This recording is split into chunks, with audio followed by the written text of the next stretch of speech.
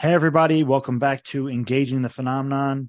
And today we have the absolute pleasure and honor of having with us the great Richard Haines. Welcome, Richard. James, it's a pleasure to be here, and I look forward to our conversation. Absolutely. And, it's so great to have you on here. I came across your work personally in around 2007. And when I was going across YouTube and I found the Disclosure Project witness testimony, and I had, thankfully I had seen you on there. So that's when you first caught my attention with your work. Mm-hmm.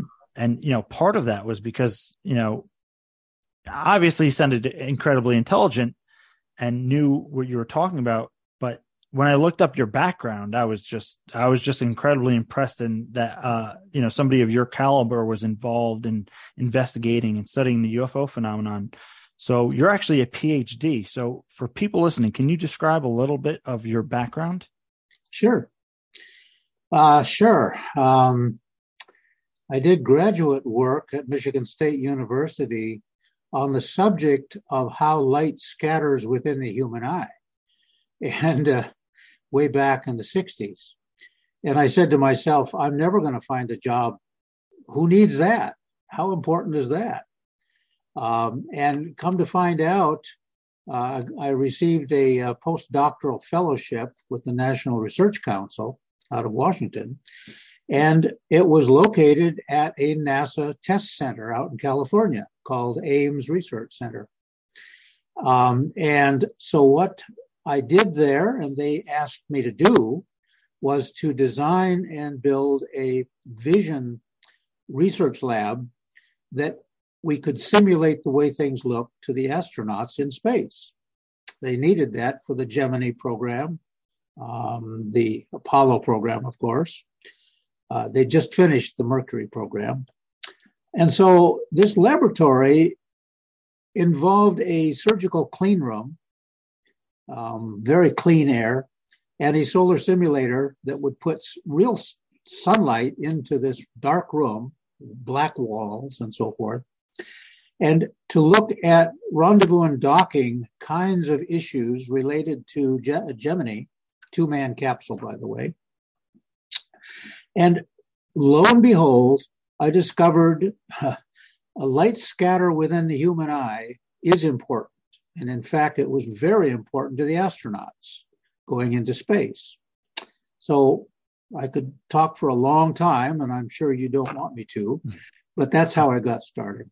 Yeah. So, you're a NASA research scientist. You worked on the Gemini and Apollo programs, but you were also involved in things like NARCAP and air, and you have something called AirCat. So also for the guests listening, you published a number of books on UFOs, some that are not easy to get nowadays because I suspect they're out of print, but some of them were Project Delta, another book called Observing UFOs, another one which I found incredibly intriguing by the title, which I do want to get into, is called The UFO Phenomenon and the Behavioral Scientist. Mm-hmm. And of course, you published a book called CE-5, Close Encounters of the Fifth Kind. And so that's kind of a vast subject. You have a lot of really important work there. But just to start off with that, again, you're a NASA research scientist. How did you end up looking at UFOs? Okay, that's a good question. I've been asked that question many times. In the process of researching flight displays in cockpits, airplanes, I was involved in a number of flight simulator research projects at NASA in California, where I had an opportunity to talk with and meet a lot of commercial airline pilots, because NASA would hire them to come in for research purposes to fly the simulator for research. And oftentimes I would be permitted to fly co-pilot seat and to handle flaps and gear and other cockpit controls so that they could concentrate on flying the airplane or whatever the task was. And after we are done flying the simulator, they'd oftentimes come back to my office for whatever reason, to say goodbye or to pick up a briefcase they left there or whatever. And I just happened to ask them in their flying career, had they ever seen anything they couldn't identify? And I didn't expect any positive answers. I was kind of a skeptic at that point, not really believing in the reality of this whole thing. But it wasn't very long before I started meeting pilots who started telling me these strange stories that made no sense to me. From a science point of view, they didn't fit. And so that's how I kind of got baptized, so to speak, got started in the aviation end of things. I had done some field research before that, but those were ground observers, lights in the night sky sort of thing. Almost no information content there. But when you talk to a pilot, you are flooded with information, and it's valuable information. And he's flying an airplane, usually with a lot of instrumentation on it, a lot of frequency dependent or related information that might relate to the phenomenon. And so that's kind of a long-winded answer to your question. That was my initial initiation that led to NARCAP. Yeah. And again, it's such an important topic, nowadays, because you have a number of, Navy and military pilots coming forward saying that, they have witnessed UFOs, and, subsequently the, United States footage, the gun camera footage came out from, the Nimitz incident and the gimbal and the go fast videos, which people are still debating because of the, they're trying to explain the videos, and apparently, the United States Pentagon has more information, but they're not releasing it because it's classified. So, we're in that kind of difficult situation. But, I'm sure you dealt with a little. Had you spoken to both military and public pilots? So you got to see both sides of it. Sure, and private pilots and test pilots too. Sure, the whole gamut, right? And was there ever a time, I guess, when you're dealing with a military witness and they're like, they can't divulge certain information because it's classified? Sure, absolutely. Yeah. And I made it a point in my career not to delve into those areas, not only because they wouldn't say anything to me, but that might be a liability for me professionally. So I just didn't do it. Right. So, speaking of the flight safety issue, how did you get involved with NARCAP? Mm-hmm. Well, it was back in about 1999, and I met with a young man by the name of Ted Rowe, and he had a very interesting experience himself with two other adults with him at the same time. And after he told me his story, I was very intrigued, and I continued to look into it and interview all three witnesses. We got to talking over coffee one day. What could we do to contribute to ufology? It was called ufology back then, that would have a practical basis. Much of ufology has been very passive, very self-oriented, and didn't seem to give anything back to society. It was usually motivated by curiosity. And so we came up with this idea, well, how about flight safety?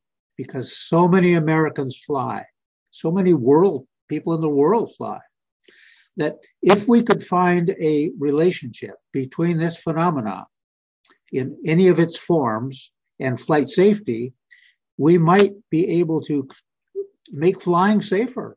And so that's basically how we began. And it grew from there. And we realized, because of the quality of the reports we were getting, that we were really onto something. And so Ted became the executive director, and I took over the position of chief scientist. And so we gathered a team of experts in many areas because we didn't want this to be a typical UFO organization. And in fact, we took steps to keep our distance from UFO organizations. On the other hand, we wanted to be close to, like the NTSB, for instance, National Transportation Safety Board, since they do a lot of investigations of accidents and near misses and so forth. And to stay close to the Aviation Safety Reporting System at NASA, since they receive routinely a lot of incident and accident reports from pilots and air crew and air traffic controllers and anyone involved in the aviation community. And so with this kind of group of meteorologists, physicists, astronomer, human factors, psychologists, we had a team that could evaluate cases. And so we started to receive some really interesting cases.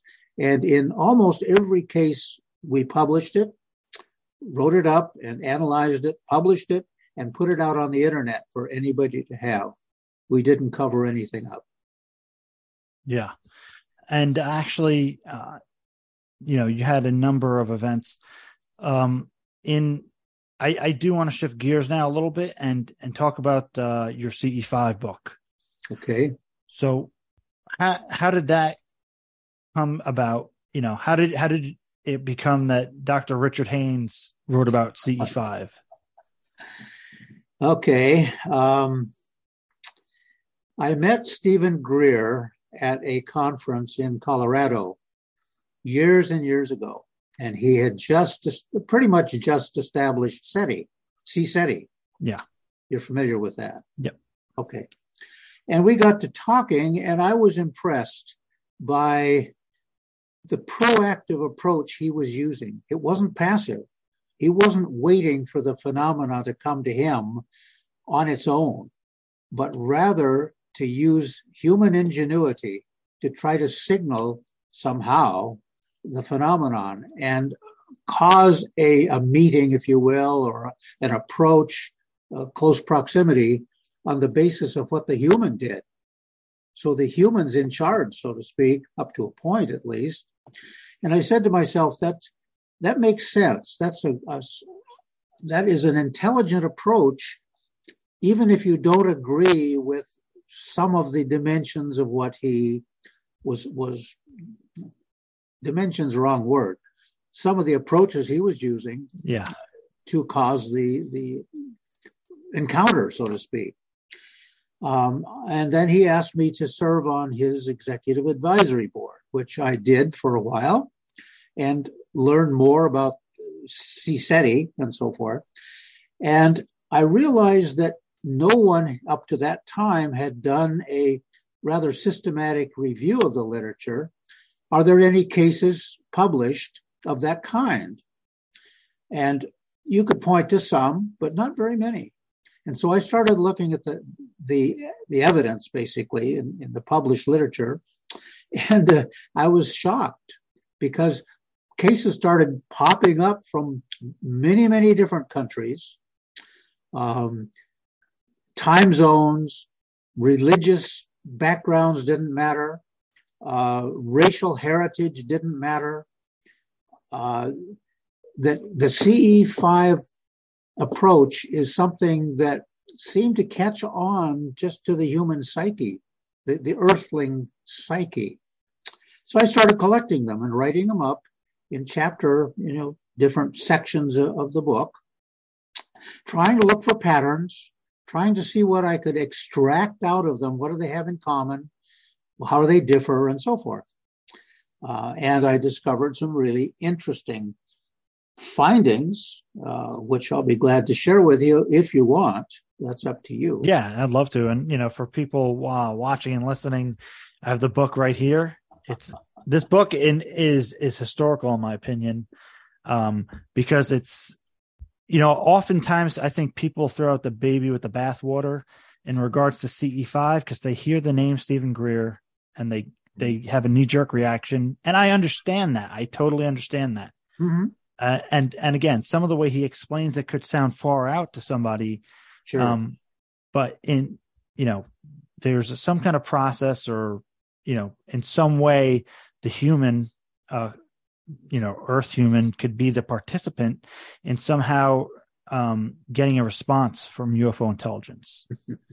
Sure. Or, actually would, based on, I don't know if you would change your definition. I think in the book here it says, a close encounter of the fifth kind refers to any reported experience of deliberate human behavior that was soon followed by an obvious response from a UFO and or humanoid, and which included other effects suggesting it was not coincidental. In short, human-initiated contact. Would you revise that at all today? No, not at all. James, one of the things that I looked at rather closely was the time domain. How much time happens between A and B and C and D? Yeah. And let me give you an example. That if you are in a dark room, pitch black room, and there's a large mirror on the opposite wall from you, but you have a flashlight, and you flash your flashlight into that mirror into Morse code.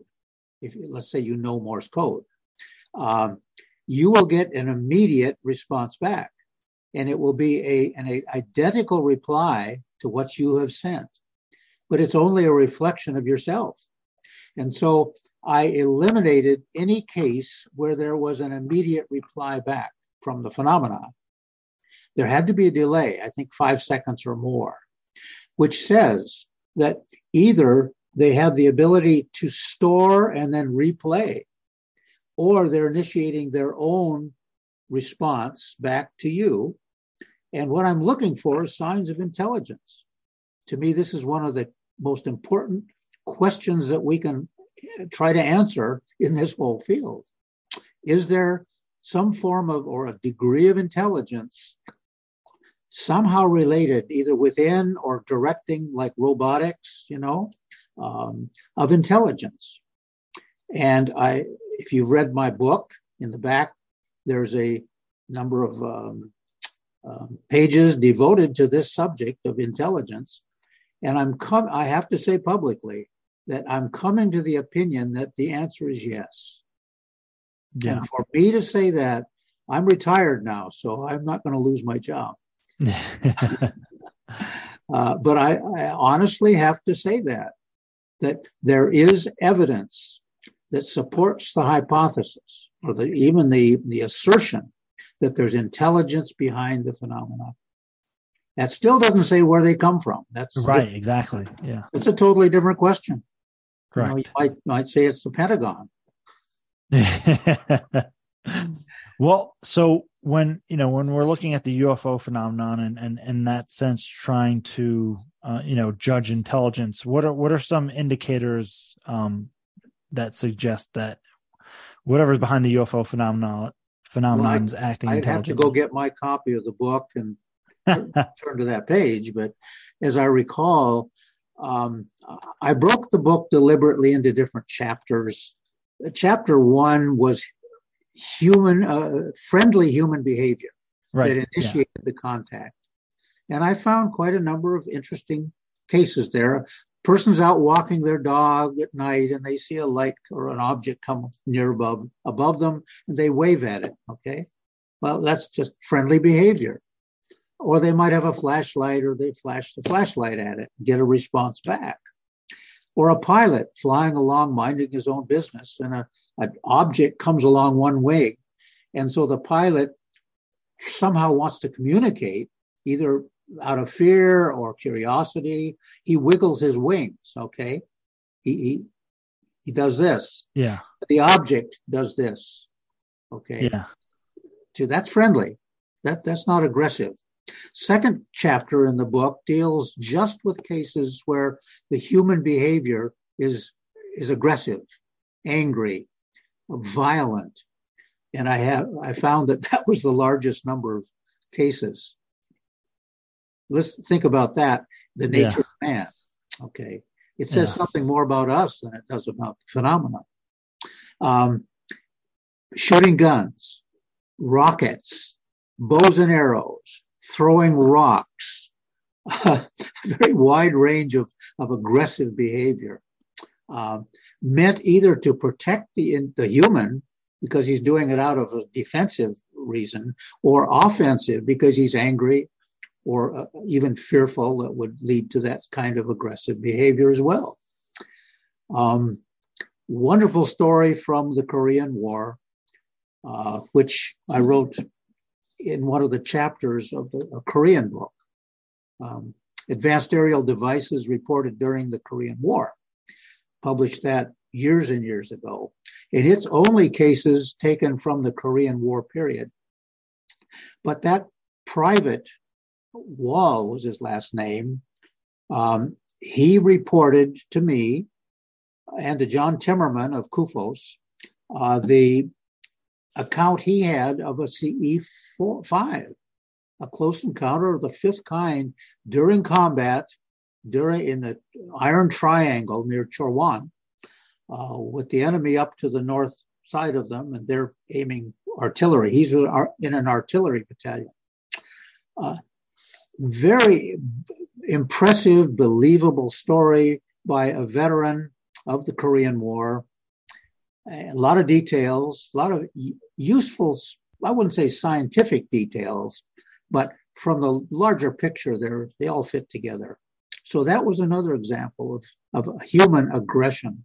Finally, there is a chapter in that book that has to do with mental contact, which Stephen Greer follows. He believes that works, and he tries to find if it does. And he may be receiving some heat for doing that, but you have to give him some credit for striking out in a new creative area or approach that hasn't been tried before. Right. And I think what's important about that too, and I've had contact experiences, and after the experience is something that the realization had dawned on me.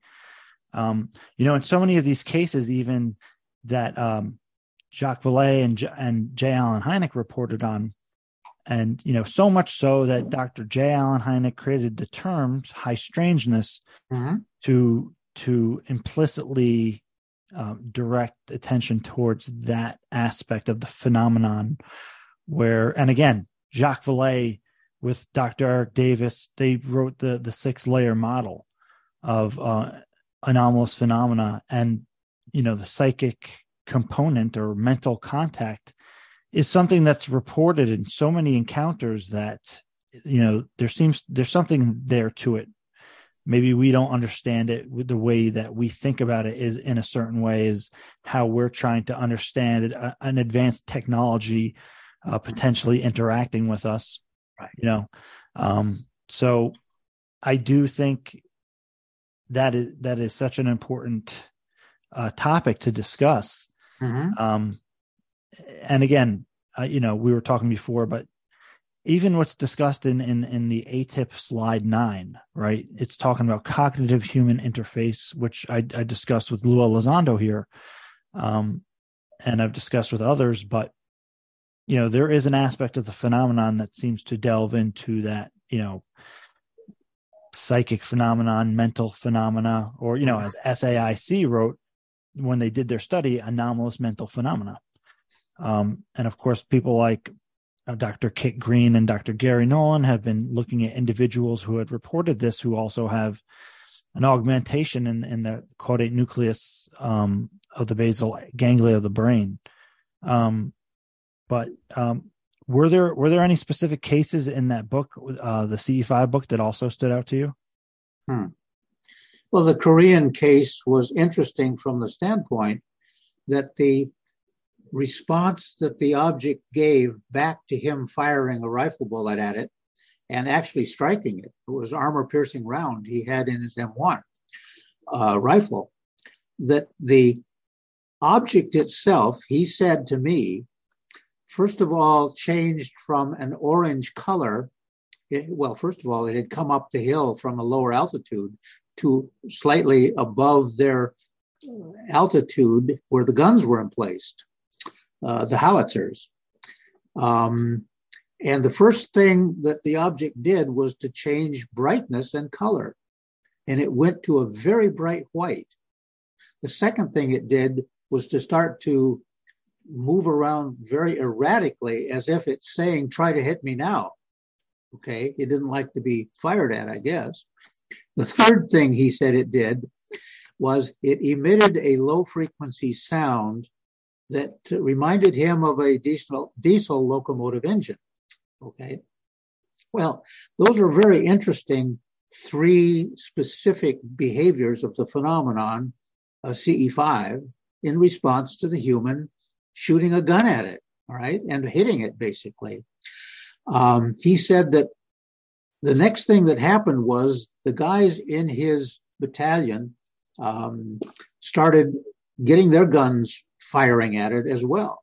And he said after his bullet hit and ricocheted off the surface, apparently, and it went into this gyration, all the other guys in the group started firing the big calibers at it.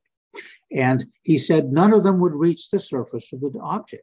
There was somehow he liked the word force field. We don't know what it is. So let's fast forward now a number of years, and this is also in the book, where two hunters are out hunting, I think, ducks on a foggy morning somewhere in Southeast America. I don't remember where it was. It's too many years now.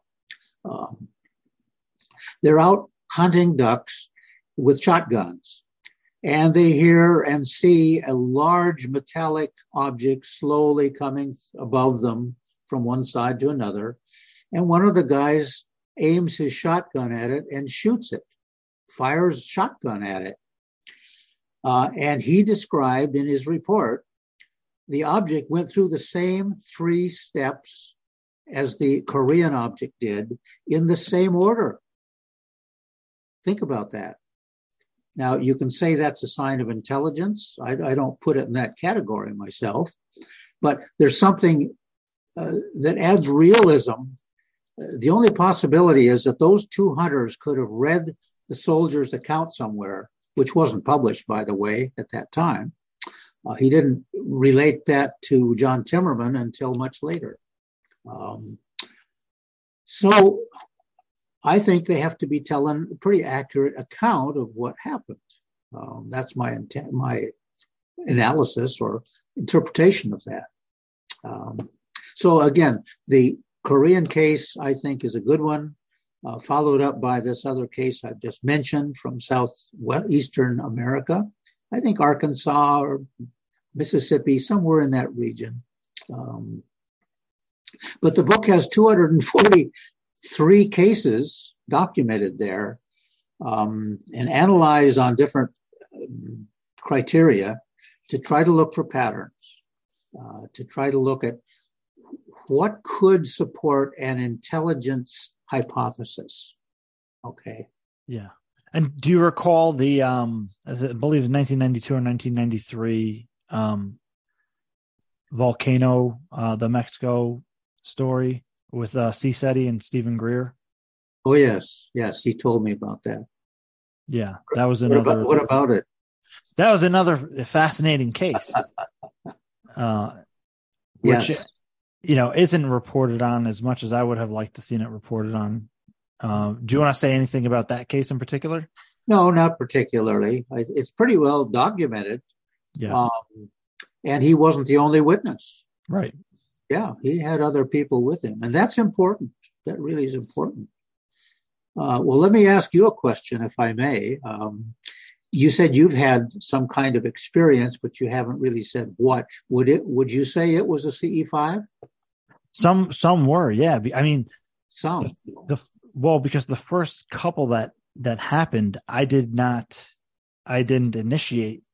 However, during the fact, there was an obvious kind of interaction, and that definitely gets into the high strangeness aspects, because some of the interaction, there was this insane level of synchronicity that led up to one of the encounters that included a daytime sighting of a fireball. right, in a clear blue sky. Hmm. And as soon as I thought to it, holy crap, that's a UFO, it starts to move, right? Uh-huh. And, that was one experience. And there's a number of others. So after a number of these experiences happened, I said, I had to find an answer to this kind of thing, right? I'm off on this exploration, basically, and I came across the work of CE-5.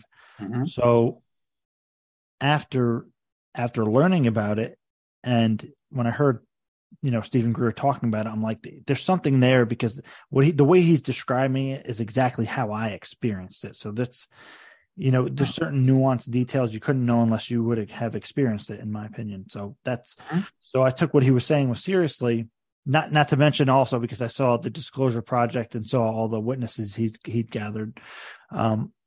So then I said, okay, I'm going to try this, right? I believe it will work, because when I heard about it, I was like, why didn't I think of that? And even I got your book early on, too. So I tried it, and there's been a number of times where I've done CE-5 and had a number of witnesses to some pretty remarkable events. So can I ask if you did, how many of those you did alone by yourself, as opposed to having other people with you? Oh, wow. I mean, I've done a lot more on my own because it's easy to. But I've done many with groups, right, with people who are interested in doing it. But there was also times where I did it and pulled witnesses over, and family members, and said, "Hey, come out here, look at this," kind of thing. Mm-hmm. Okay. And how successful do you think you were in attracting the attention or bringing it in or whatever? I mean, there's no question in my mind that there was a direct correlation with my participation and the event occurring. Completely, yeah. I mean, okay. For sure, that's... Uh-huh. Okay. Now, I have to ask another question then. Yeah. Do you think that you're being initiated into something? Right. So that's the question, right? Where does it truly begin? Right. Yeah. So give me your angle on that initiation aspect. Well, it is unusual for human beings on this planet to experience an anomalous event. And in fact, that's one of the chapters in my first book, UFO Phenomenon, the Behavioral Scientist. How do adults process a brand new experience that they have as an adult? It happens all the time as a child. That's normal for a child. But how does an adult do it? Okay. And so psychologists go into this a lot. They really do. So that when you are dealing with your own experience, you're faced with a lot of conflicting, I would call it garbage. Garbage is a pejorative word. I don't mean it negatively. A lot of irrelevance, maybe that's a better word, irrelevant experiences you've had that don't fit. And so you're trying to pare it all down and get to the core, which is it real? Am I going crazy?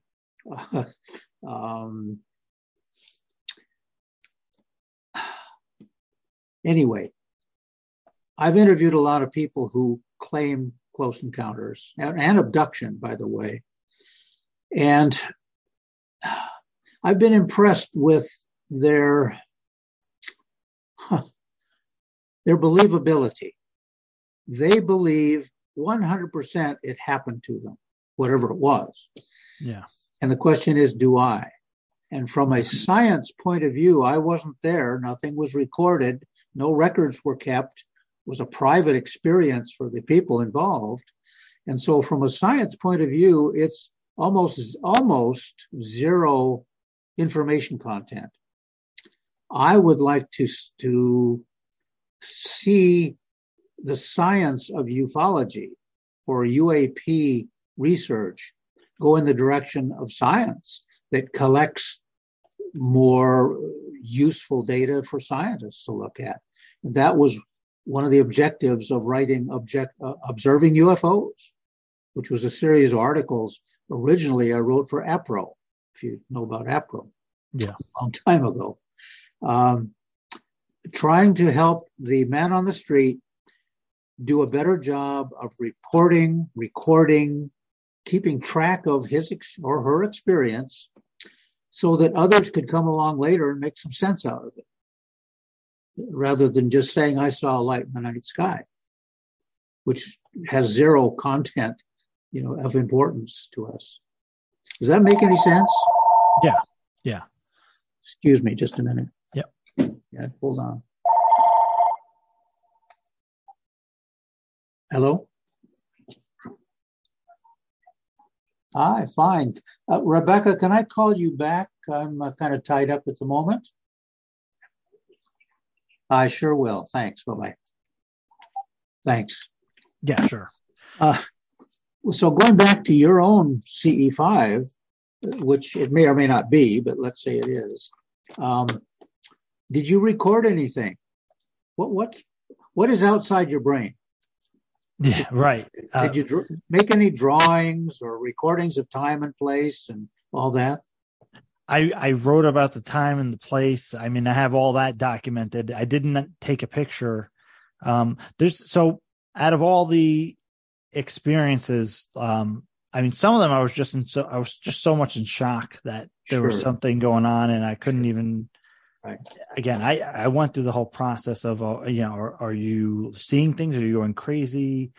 Is this really here? You got to grab a witness so they can see it. They see it, yes, kind of thing. There's been a few occasions where we did CE-5 subsequently, and there's been a few pictures and video, but nothing that you can point to and say that's completely anomalous phenomena. Within the entire CE-5 field, there's a few interesting videos, I would say, that some of them are very interesting, but the videos on them by themselves aren't going to really make or break kind of the bigger reality. Because, you can say that's a genuine video. It looks authentic, but then to say it's extraterrestrial spacecraft or an interdimensional spacecraft, that's science can't make that leap, and because of that there's a certain group of people that automatically will discount it, right? And I get it. It's a big thing to take in, right? Especially if there was some kind of program to conceal the reality of it from the American public, or So if I read between the lines you've just said, you really are still at the stage of a personal, private experience that you're trying to understand, as opposed, now here's the option, and that is to help the larger body of, let's call it science or technology, to get involved and to do a serious study of the phenomenon. Would that be fair? Yeah, I mean, I'm really hoping people do. I'd like to bring attention to the issue. But are you documenting it and sharing it in a way that expands into the science community, makes it credible? I haven't. I know there's some people who have put reports in, but there's no real place that you put reports in for that I know of. And there's UFO organizations out there, but there's. I don't want to name anyone in particular and saying they're doing bad things, but there's been examples of somebody submits their case to a UFO organization and it doesn't really go well. But I'd like to see CE-5 studied in a similar fashion as remote viewing was. And you wouldn't need terribly much to get a good study done, right? And I'm confident if they did the study, they'd get some kind of reports of anomalous phenomena.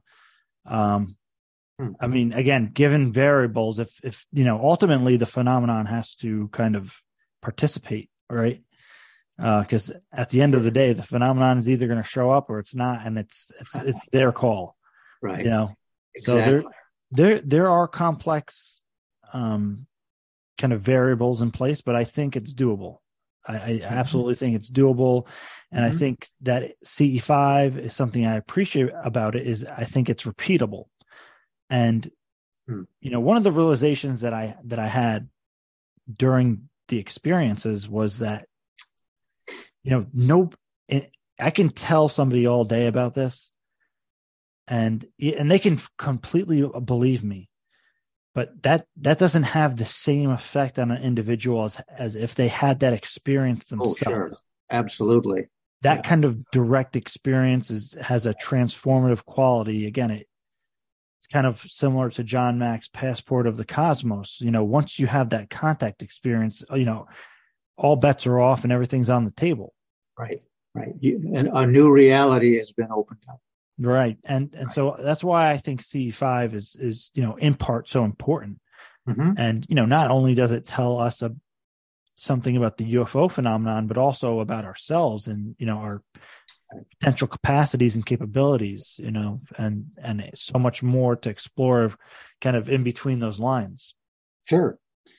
Have you thought about contacting Steve and signing up, so to speak, providing your expertise, working in parallel somehow?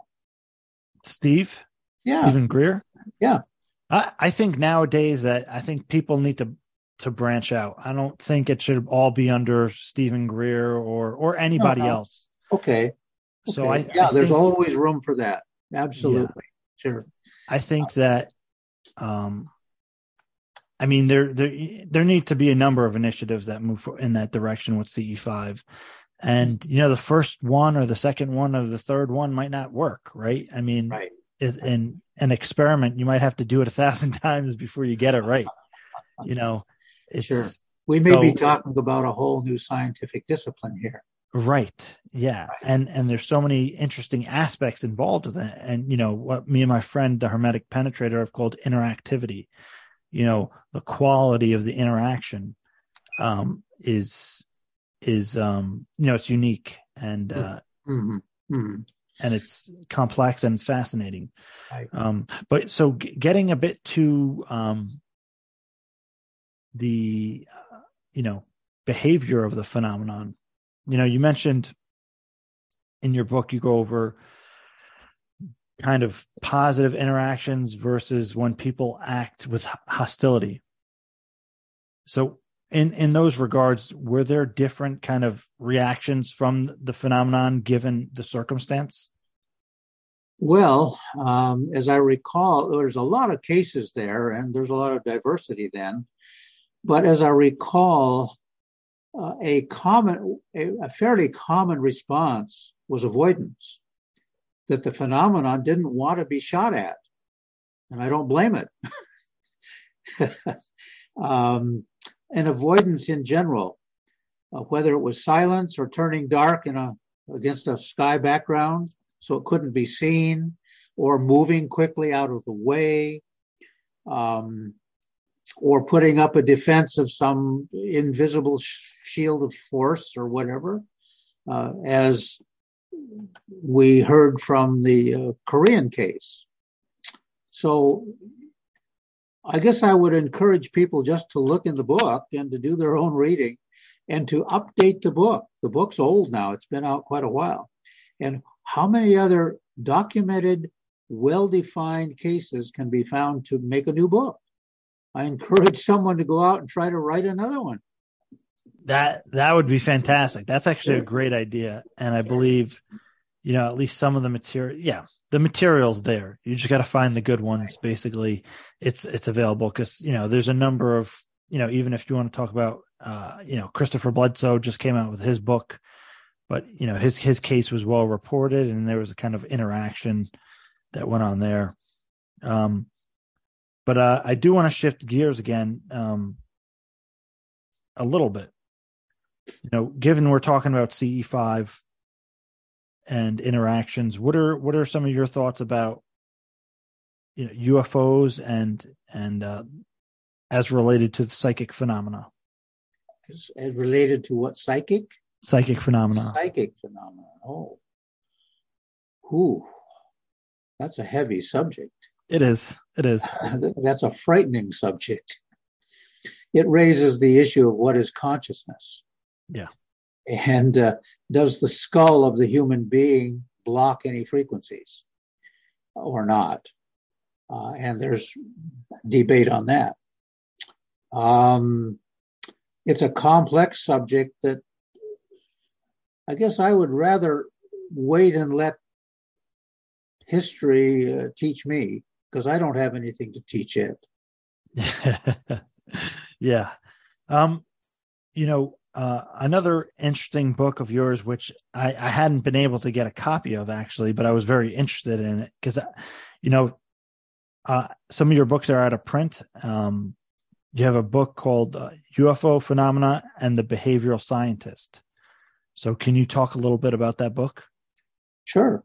I was editing it basically and contributed a couple chapters, but each chapter was written by a professional in different fields from their perspective. And back in the 1990s, when it was being put together, 80s, it was 1980s. There was no book like this because no publisher would touch it. No publisher wanted to be known as the publishing of these kind of books. In science now, this was a serious science-oriented book. And so I had psychologists contribute chapters, a psychiatrist, psychologist, a sociologist, an engineer, and I believe a physiologist. But the point is this: I was trying to collect an assortment of points of view, and each one could choose any subject they wanted. I didn't tell them what to write about.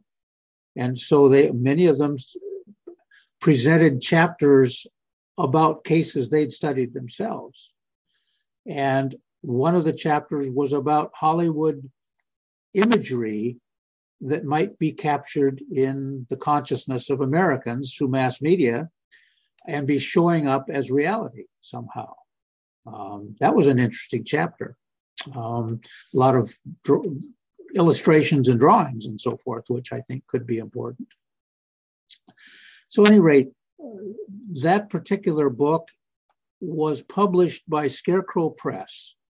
And Scarecrow is my understanding, at least back then, maybe not now, had almost every major library in the country on its distribution list.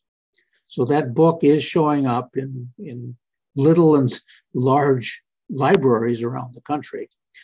And it's been very well received. It's gotten some good reviews, and I'm pleased for that. And I have to tell you that CE-5 hasn't gotten any reviews, and it's as if nobody's read it. And I'm still disappointed at that, except I'm glad to hear that you've read it. I think it's a must read for anybody that's researching UFOs. Well, thank you. Honestly, it's great to have seen somebody take on CE-5 and report on it and communicate on it in a different way than, say, Stephen Greer would. Especially somebody of your background and the way that in which you wrote it and reported it is going to be taken different than, somebody else. So, again, I think the different approaches are important. Mm-hmm. And if anybody can get their hands on the CE-5 book that you wrote, Richard Haines, I suggest people go on Amazon and try to get it. Are you able to get it formatted somehow to Kindle? Because the paperback is, No, I'm not into that. Yeah. I don't have that much time of life left. Yeah. Because the paperback is, I think if you go on Amazon, it's like $60 now if you can find a copy. Yeah. Okay. It's not too steep. Yeah, I'm sorry for that. But you can say that about a lot of books too. Yeah, of course. Sure. So also, I wanted to, this is a speculative question, since we're here, right? Given all the research you've done, what are your thoughts on, the UFO phenomenon, versus a phenomena like, there being several different intelligences or possible sources for UFO sightings that are what we would consider non-human intelligence? If we were going to make that leap. You're talking about ET? Yeah. What do you think that there's possibly more than one source for what we consider the UFO phenomenon? I have to say yes. Yes. And the reason why, I don't say that just glibly, that I believe in God as a creator, and I believe he's infinitely creative. And I believe that creativity is being displayed on our own planet. If you open your mind and your eyes and look around, you'll see his creativity there in all domains. So then the next step is to see him creating life on not all, but a lot of other planets that will support life. And astronomers are finding a lot of them. And so to say that those extraterrestrials, whatever form they might take, some of them have space programs, and they've set out 1,000 years ago or whatever, and far more advanced than ours in our physics and engineering and chemistry and so forth. And so they've gotten here before we've gotten there. We're just getting started in our extrasolar research, sending out unmanned vehicles and so forth, and eventually manned vehicles as well. And so they beat us to the punch. So that's the basis for which I believe there's a multitude of different ET, if you will. And I know that this is a very controversial subject, and I will hear a lot about it from my friends. But to me, that's just logical. It's just logical. Yeah. Who am I to limit God's creativity? I can't do that. Okay. That's my initial assumption. Yeah, I appreciate that. And I think, if the universe is so vast, and, again, if there was a civilization that was 10,000 or 1,000,000 years ahead of us, it's almost inconceivable as to what they would be able to create. Right. And the technology they could potentially utilize. Yeah, because I think, if you come to the idea of, the phenomenon is real, UFOs are genuine reality. It's not at that point. It's not really far of a stretch to imagine that there's one or more other phenomena that could be responsible for what we consider the UFO phenomenon, especially given all the different qualities of interaction, the different types of craft we might see, and the different levels of technology that we assume to see, that are reported, at least. Mm-hmm. James, in your experiences you had, did you feel that there was a communication between them and you?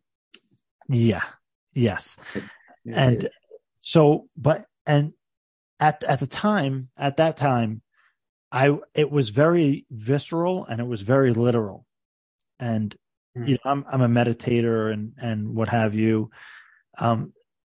And again, over just observing different experience over the years,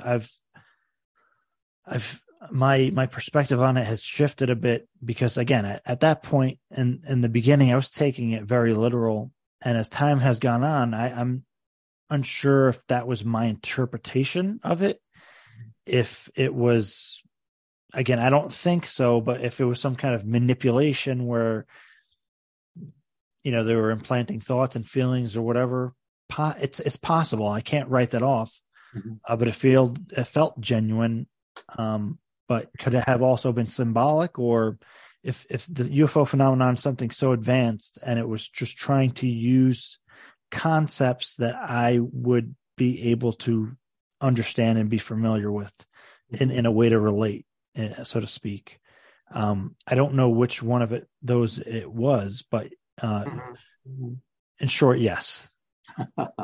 So if somebody asked you, what was the message they gave you, could you have an answer? Oh, yeah. And again, it would be through a lens of perception. So stop having wars and stop polluting the earth and that sort of thing. I had visions of things like that. Yeah. In my own research on abductions, I'll just divert a little bit into that if it's all right. It's fine. Eddie Bullard, a professor and a very good researcher on this subject of abductions, has categorized a number of events that almost always happen leading up to the abduction or involving the abduction afterward, pre, during, and post. Well, I'm getting a bad image here. Yeah, your screen's going a little haywire. Yeah, what's going on here? Maybe somebody doesn't want me to talk about this. Okay. In my own not interviews, but counseling with people who claim to have been abducted, I find that his list of responses, if you will, fit what I was finding. And one of the very early initial responses of a person who's home at night alone, for instance, a woman doing dishes at the back, in the kitchen looking out of a window into the dark. One of the first things that happens is what I call the alerting response. And it's usually a light, but sometimes it's a sound that causes the person to turn and look towards that direction. And so I got this idea, what if that orienting response is a key which allows a better access into the nervous system visually. I call it basically a photic, I forget the name of it now, that I used years ago. I've never published this, by the way. But the point is, you look at the occipital cortex back here, the back of the head, the shape of the skull, all right? It's like this. And it's basically a parabolic or antenna or reflector. And so parallel rays can come in and then be focused down to a point, the focal point of that mirror, right? So I did research on the water content and the reflectivity to different wavelengths of the bone, the human bone. And there's a difference between dead bone from an anatomy, a person who's been in a car accident is now dead, no water there, versus the reflection and absorption of those those energies coming in to water content bone. And then I said, well, what portion of the brain lies at the focal point? So that if we're looking this way, okay, right towards you, and you're sending energy of some kind, you want to get my head oriented so that you can come in and be focused by the brain, the cortex, and not the cortex, the skull, back of the skull. Now, I don't know if that makes any sense, but it's a line which I looked at quite thoroughly, and there's a possibility there's something to that idea. And I just throw it out, never published it, never told hardly anybody about it. But to me, it's kind of a creative idea that ought to be explored by someone, a group of MIT people. Yeah, absolutely. I mean, again, that's why I'm glad you're in the field. I wish you did publish something on it, but it's important to be discussing these kind of approaches, right? Because I think, in doing so, we're going to learn a lot. And if the phenomenon is as complex and mysterious as we think it is, so far from science that our science can't touch it yet, It's going to take a multidisciplinary, very creative, thinking out of the box kind of an approach to even get close to it. And so far, I don't see very much of that happening. Right. It seems like that kind of discussion is now just beginning in the public, because there are many more people nowadays that are open to the reality of the UFO phenomenon, thanks to people like Lou Elizondo and Leslie Kean. And I mean, for decades and decades of people who have contributed over the years to the study and research and engagement with the UFO phenomenon. But, more recently, whatever thin ice was there broke. And we're in different territory now where, you have people like Dr. Gary Nolan, who, is a very serious research scientist at Stanford University, who's openly, publicly spoken about this on podcasts and TV. And he's proposed a kind of very unique way to get academics involved, and more academics are getting involved. And I think, that the reality of UFOs being established, of, people call confirmation or disclosure, it is important in the sense that if you have all those people on board now, if somebody gives them the green light, I think many people would be interested, number one, and number two, there's so much I think that would come out of that. And I think we're just beginning to see people asking that question, is how can I get involved? What studies can be done? So it's really extraordinary to be witnessing this firsthand right now. Well, one of the motivators for scientists is money. Yeah. And there's no funding that we know of, not major funding, that's required for this level of work. SETI, fortunately, had government sponsorship for its passive microwave listening for signals, again, for intelligence signals, basically. But other than that, there's been almost no major funding available. And publishers have been closed-minded and not accepting manuscripts from scientists. I've had a number of my papers turned down and sent back. Now, that sounds a little self-serving, but it happened. And so Peter Sturrock at Stanford and others put together the SSE, Society for Scientific Exploration, many years ago now. And it's about the only journal I know of that will accept these kinds of anomalous subjects, basically. Can I go back briefly? Talk about a interview I had with a Brazilian farmer who he and his wife lived in a little shack, let's say, in a plot of land right on the Amazon River. And he happened to be invited to a UFO conference in Rio de Janeiro years ago. And I was a speaker there. I happened to have lunch with he and his wife. And he told me the most fantastic abduction story I'd ever heard. And I won't go into details, except his wife was a witness to him being taken aboard and supported everything he said. But what he told me was that once he was inside the craft, the two beings that had escorted him and literally carried him aboard the craft, one of them came and sat at a control panel, like a pilot seat, if you will, with instruments and whatever. The other one stood behind him, so he couldn't see him. And then after a period of time, he said it was as if they were trying to describe their controls or some technology or something, as if he would understand them, which he didn't. He was standing there awestruck and kind of paralyzed and kind of looking around a bit.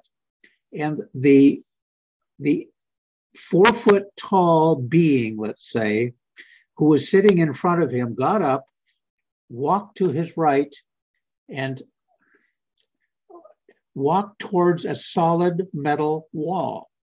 There were no instruments on it, no doors or anything like, just a solid piece of stainless steel, let's say, and merged and went right through the wall until he was invisible. He went kind of slowly through it. And Satius was his name, this gentleman I'm describing. He said he was flabbergasted. He'd never seen anything like that. And then the being standing behind him tapped him on the shoulder or took him by the hand. He didn't go into details, turned him around and motioned for him to follow, to do what the first alien had just done. Well, he said, no, I can't do that. That's a solid wall. And the other guy behind him repeated his request, I guess, more forcibly, I don't know. And so Satius starts to walk towards the wall. And he told me that he literally went through that wall and showed up on the other side of it, turned around and looked back, and it was a solid wall. Okay. It wasn't like a one-way mirror kind of an event.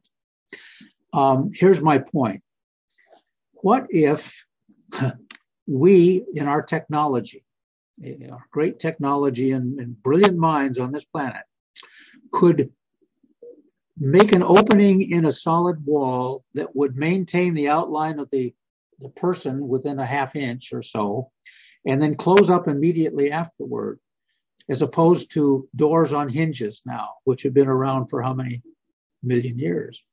And doors in, and the flies and the insects come in, and the hot air goes out, and cold air comes in, and so forth and so on. To me, this is a creative hint that the technology of this craft that came down in Brazil was demonstrating to a Brazilian, and thus to me eventually at this conference, and now me to you. You're in New York, and maybe some viewers eventually. I'm not saying we know how to do this, but I'm saying we should try. Is this virtual reality, virtual technology? I don't know. But it's a great idea to develop a door, an entryway that we can go through bodily in our 3D form, our physical form, and just have an opening the right size temporarily for letting us through and nothing else but us. Does it make sense? Yeah. So to me, that's creativity. That's not what I'm saying, but what the Satius told me he saw. Now, could a Brazilian farmer make up that kind of a story? That's what the skeptic would say, that he saw it on a science fiction TV program or something.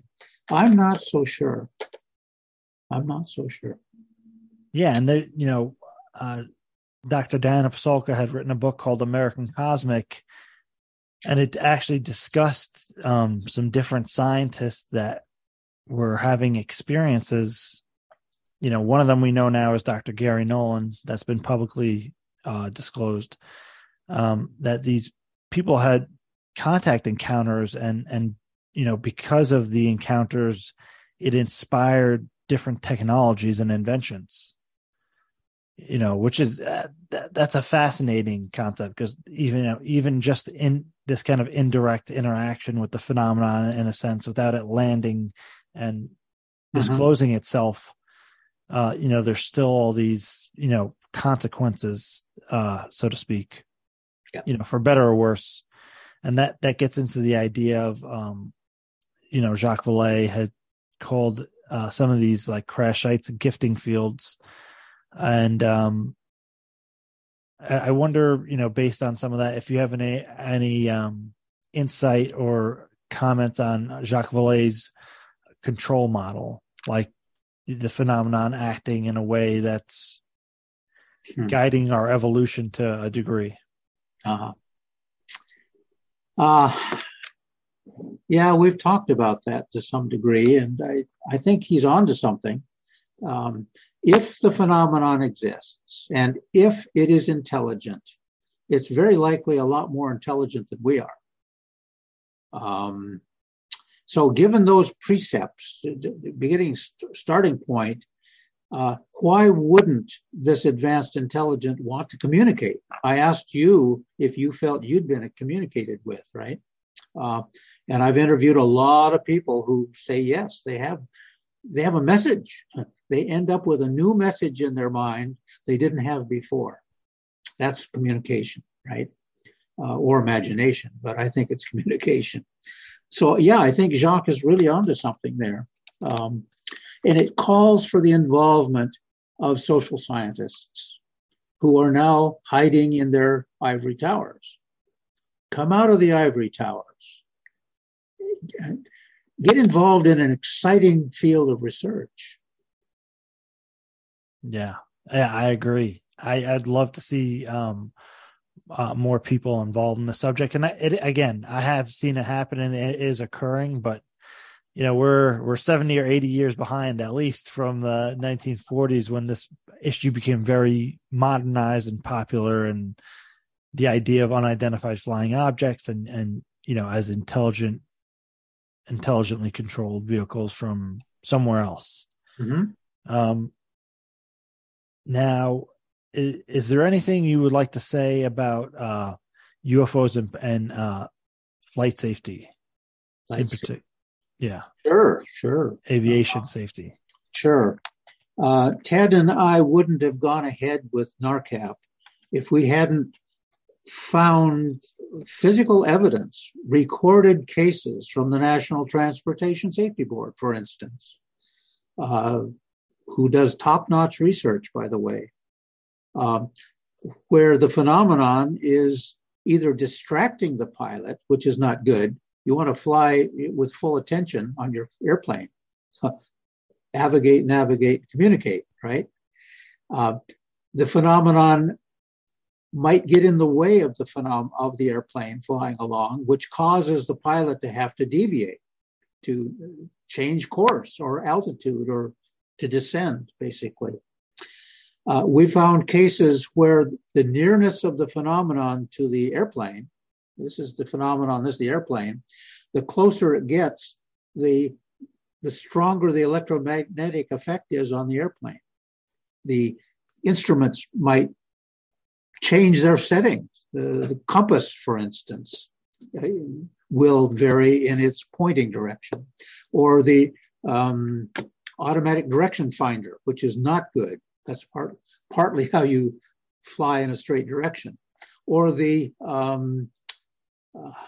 many other human cockpit systems then are influenced by the presence of the object, which come back to normal usually when the phenomena goes away.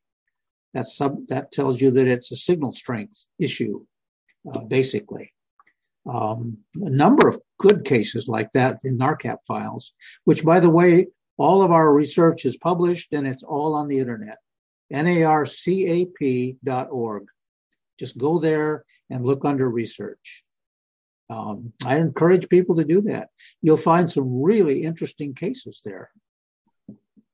Yeah. And again, you were a chief scientist there for a number of years. About 20 years. Yeah. That's pretty incredible. You must have came across and spoken to some incredible witnesses over all that time. We did.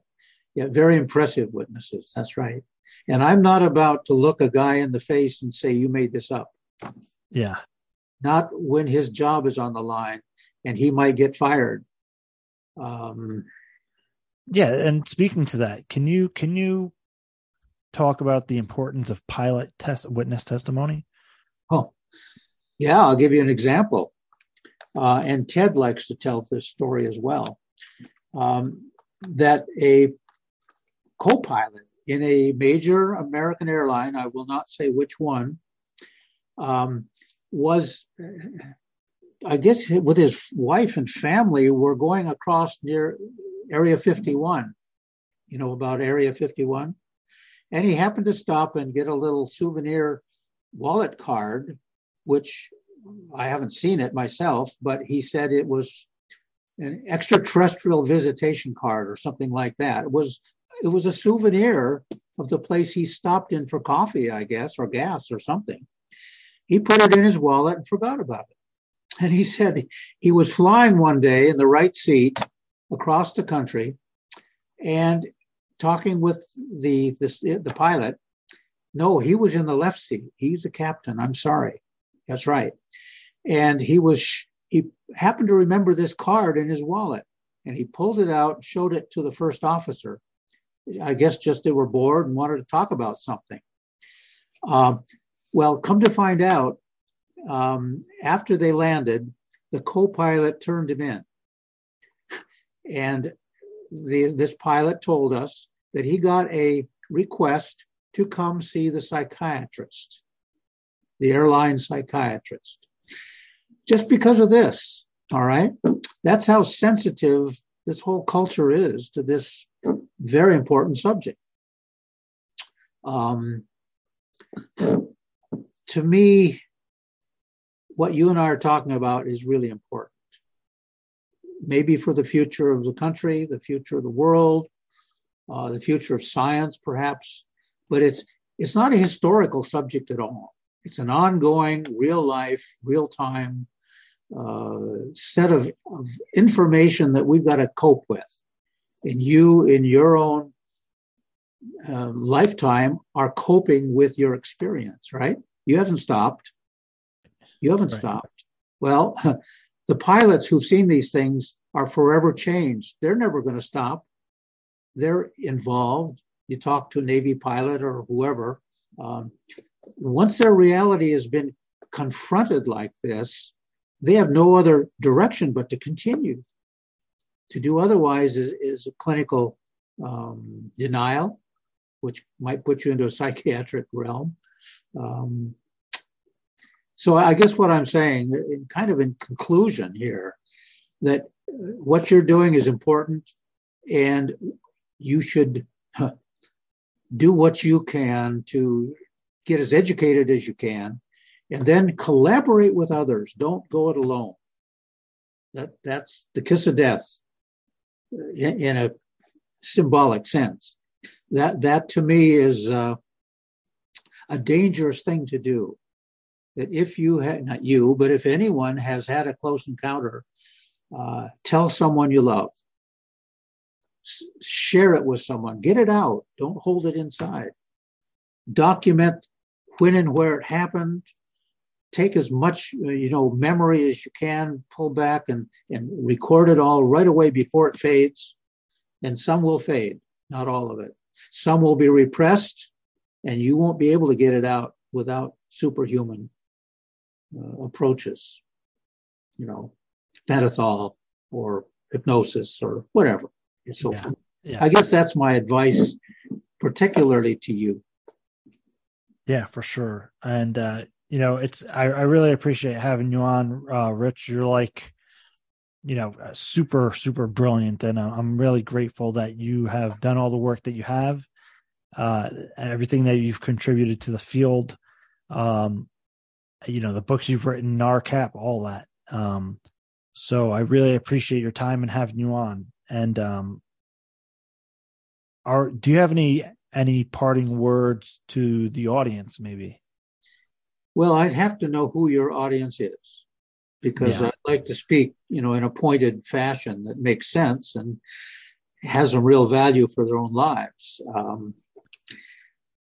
When we look at UFO phenomena from a wider lens, we find that it can show up at any time, any place, unexpectedly. Well, what's the implication of that? It's very simple. Everyone becomes a potential witness. If anyone on this planet can be a witness sooner or later, doesn't it make sense that all those witnesses can contribute to science by doing a better job of remembering, reporting, recording what they experienced? It still doesn't turn it into scientific quality data, except perhaps for psychologists and sociologists. That's okay, but at least it's a step in the right direction. the history of science supports that in terms of identifying planetary regression in orbit and so forth. It doesn't take PhDs in astronomy to do what needs to be done here. It might take a collaborative effort, I should say, by a whole lot of different disciplines coming together and working as a team. Yeah, and I sure hope to see that happen. Me too. But again, thank you so much, Richard, for coming on, joining me and talking with me. And I hope to speak to you again soon. James, it's been a pleasure, and I wish you the best of luck. And I hope that you'll have another encounter. Thank you. Take care. Bye-bye.